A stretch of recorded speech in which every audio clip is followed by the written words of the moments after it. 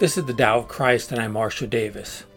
In this podcast, I explore the mystical roots of Christianity, which Jesus called the Kingdom of God, which church historian Evelyn Underhill called the Unitive Life, and which Richard Rohr calls the Universal Christ, and which I refer to as Christian non-duality, unitive awareness, or union with God. This is the Tao of Christ.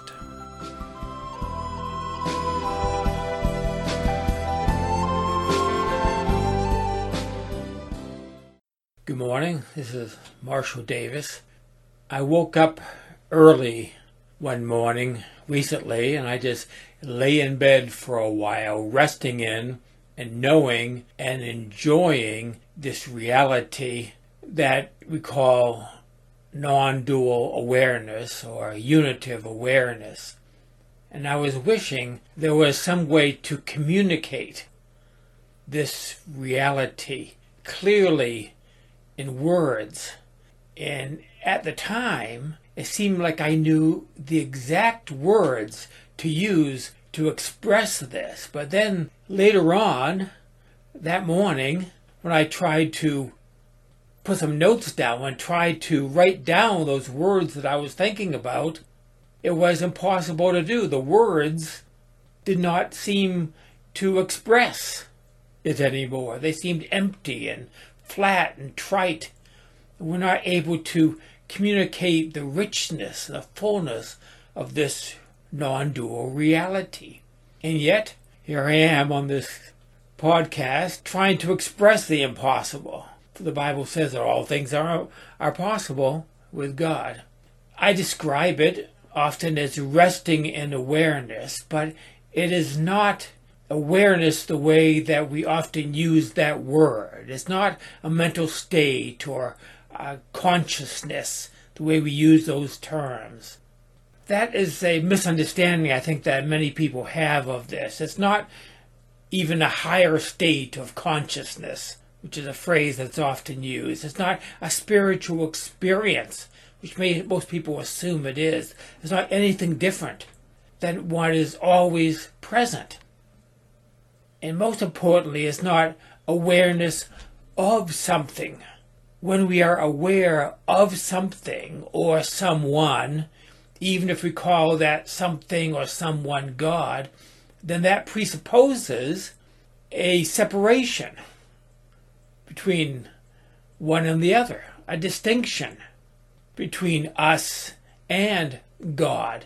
That is theism, and this is not theism. Oh, theism is fine, especially good for people who are looking for a relationship with God, and a lot of people are looking for that. But what I'm pointing to is beyond that, includes all relationships, including a relationship with God, but it is more fundamental than that. It is knowing the God beyond God, as Paul Tillich said. This is a step back from dualism, or beyond that dualism. And even when I use those words, that language of stepping back or going beyond, those words also assume separation, distinction. Otherwise, you wouldn't be able to step back or go beyond. There is no back or beyond. There's no separation in what I'm talking about. In reality, there is no separation between us as what we appear to be, physical, mental human beings, and anything else. It is knowing that there is not anything else that is not also us. It all is simply this, and is simply one. This reality is all there is. It is what awareness, if you want to use that word, comes from, and what the physical world comes from, and even what God comes from. The Tao Te Ching says it well when it says that the Tao is older than God. Non-dual reality is not even spiritual. When we use the word spiritual, we tend to use it in order to distinguish it from what is not spiritual, from the physical or the worldly. And reality does not have that division or separation. Just like when we use the words holy or sacred, we tend to use them to identify that which we consider to be sacred or holy from what is not sacred or holy, the secular or the profane. Non-dual reality does not have those distinctions. It is holy in the sense of wholeness that includes the profane and the worldly and the world, the universe. It's also not emotion, and yet emotion accompanies it. All emotions are included in this. All emotions are expressions of this. And yet, beneath all the emotions, there is a deep-seated sense, an intuition, a physical sense almost, of rightness. That's the closest I can come to it. That all is right with the world. Julian of Norwich said, all shall be well, and all shall be well, and all manner of things shall be well. Well, I would say that all is well, and that is the nature of reality. I want to use here the Buddhist term, suchness. It is a sense that this is what is, and it is good as it is, as Genesis Chapter 1, the creation story, repeatedly says of the universe. It is good. And this is what I am, what you are, what we are, what all of us are. I am part of this wholeness, and I am the whole, and so are you. There is no separation between me as an individual self and reality. Now, I don't want to get too theoretical here. I want this to be as direct a communication as it can possibly be. I want those of you who are listening to this to see and know this directly if you have never known this before. But actually, I'm assuming that if you are listening to this, it's because you do know this. At least you have sensed this at some time in your life, and you probably sense it even now to some degree.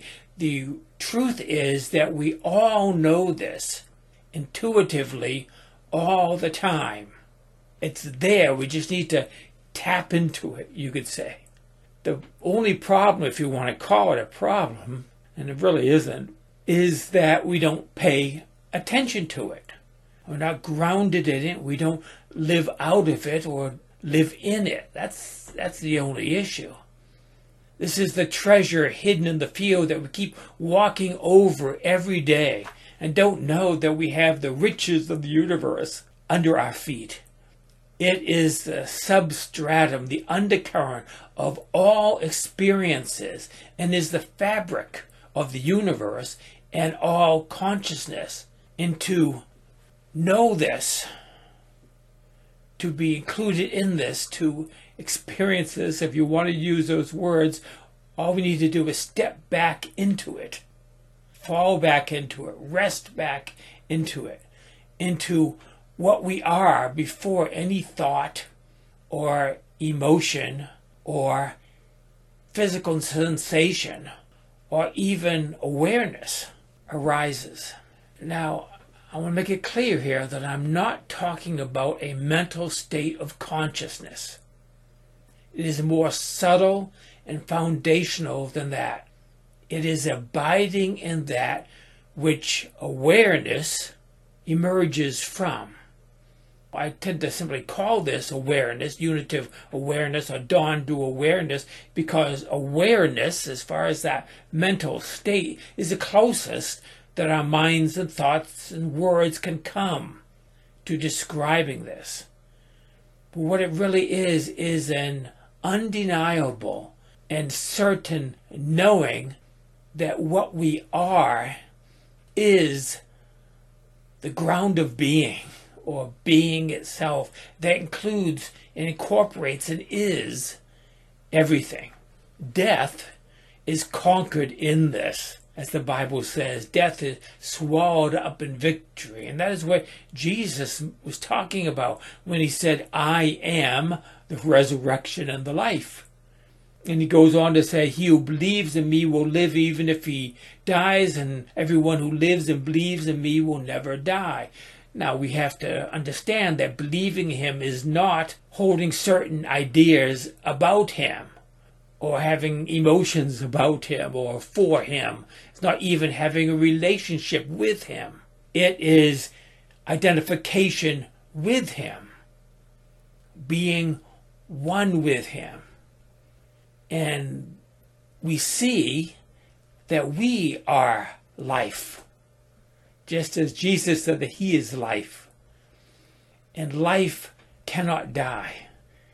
Being cannot not be. Once again, I'm resorting to theological language and philosophical language, but this is not philosophy or theology. This is not an intellectual exercise. This is simply trying to express this sense of being. It is what we are, whether or not we are aware even of what we are. We are always this, regardless of whether we are aware of this or if we think about it. Sometimes people will ask me what spiritual practice they can do to come to this awareness. And I know it's frustrating when I say this to people, but there is no spiritual practice that can bring you to where you already are. It's like being on top of a mountain asking where the path to the summit is. I'm sure you've seen those cartoons of gurus sitting on the mountaintop and a pilgrim arriving and asking the guru the meaning of life. Well, the meaning of life is that you are at the summit. Some people, want to sound very profound and inclusive, and they say that all religions are different paths up the same mountain, and I appreciate the sentiment of that. But the truth is that the path is the summit. The valley is the mountaintop. The problem comes when we think there is a destination other than here now. The problem is that we have created a problem where there is none. And then we try to seek the solution to the problem. There is no problem. That's the solution. There is nowhere to go. Nothing to find. This is it. And it is glorious and it is mundane at the same time. It is gloriously mundane. And that, I think, is the meaning of that Christian doctrine of incarnation. In Christ, we say, God and human are one. Physical and spiritual combined. God in flesh. Now, I know I'm getting theological again here, but the doctrine of the incarnation is the heart of the Christian gospel, and it points directly to this reality. The incarnation is not about some human who lived 2,000 years ago. It's about the eternal Logos, who is infleshed, was infleshed in Jesus, and is infleshed in every human being, in every living creature, and every inanimate object. Eternal Logos is here and now. It is what we are, whether we notice it or not. Just be what you are and abide in that sense of beingness. This is what I call unity of awareness. And that is it for today. Grace and peace to you.